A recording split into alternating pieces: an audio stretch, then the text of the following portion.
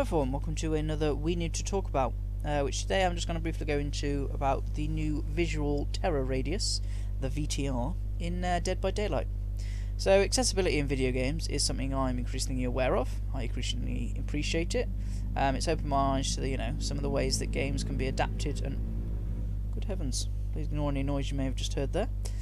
But like I say, it allows me to appreciate the struggles other people have and how we can adapt to make games more inclusive for them. Of course, I'm 100% on board with this, because having the notion of a game be as inclusive as possible to as wide a range of gamers as it can be allows for a great chance of the game reaching a wider audience, and it means people don't feel as deterred to start or to try a game because they think they might not be able to get into it for whatever reason that may be.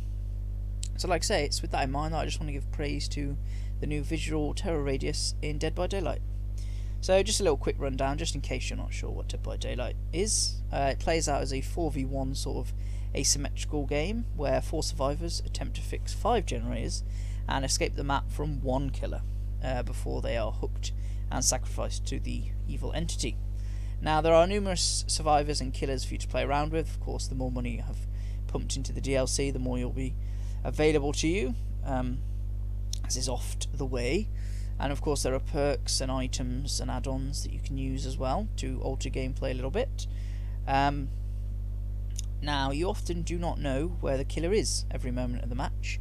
Certain perks can help you and whatnot, certain add-ons. But by and large, unless they're getting close to you when the terror radius activates, you may not realise they're coming for you. Now of course, essentially you'll hear a heartbeat when the terror radius is going off as the killer approaches. This gets increasingly intense as they close in on your location. Of course, it can be a bit of a help for a survivor in that sense, because you know that danger's on its way. You might be able to get out of there before you're caught. But of course, if you're audibly impaired, that's where the VTR comes in extremely handy.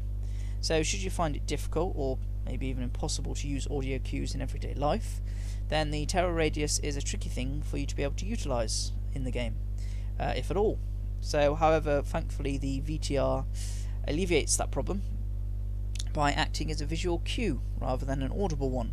So when the killer is a fair distance away but closing in, a small red circle begins to swirl in your survivor's chest, and as the killer gets closer, this will turn into the shape of a heart, which increases in size and the speed at which you can see it visually beating. Now I think I've explained that clearly enough, I hope. If you're watching this on YouTube, then check out the visual footage, hopefully it's making sense. If you listen to this on the podcast feed, then sorry, but a bit out of luck there. But I'm not going to go into more detail, because I assume that the ideas behind those at Dead by Daylight implementing this feature was wanting to make it as simple as possible, to understanding it to grips with as well. Now it may of course seem like an obvious thing to include, but of course now it's in the game, it is most certainly welcome. So I've seen and heard some moaning that it now gives greater advantage to survivors, but I do actually disagree with this, because of course after all the terror radius is present regardless, and that aids survivors, but now it just means that those, like I say, they're a bit more audibly impaired, can also have a chance to realise that the killer is approaching. So I see that as a win, really, to be honest. I think that's only fair. From a more selfish reason, I suppose, or selfish perspective, I also use the VTR now because I like to play Dead by Daylight as more of a chilled out sort of game. Some people definitely do not. But I enjoy having music on in the background, and of course having music on in the background whilst you're trying to listen out for the terror radius can sometimes be a little bit tricky, bit of a hassle.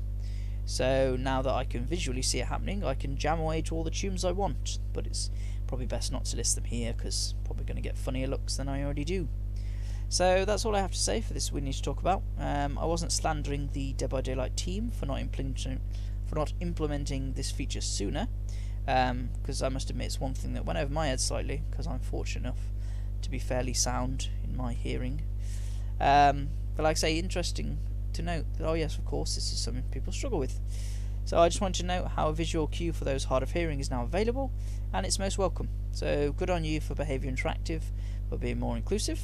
It's always a positive thing. As always, thanks for checking this post out. If you're watching on YouTube, links to the pod and the blog will be in the description below, as well as links to the social feeds. They're also on the end title card that you might be watching. If you're listening to this on the pod, then links to the YouTube and the blog will be in the description there. But as always, stay safe, take care, peace and nugs.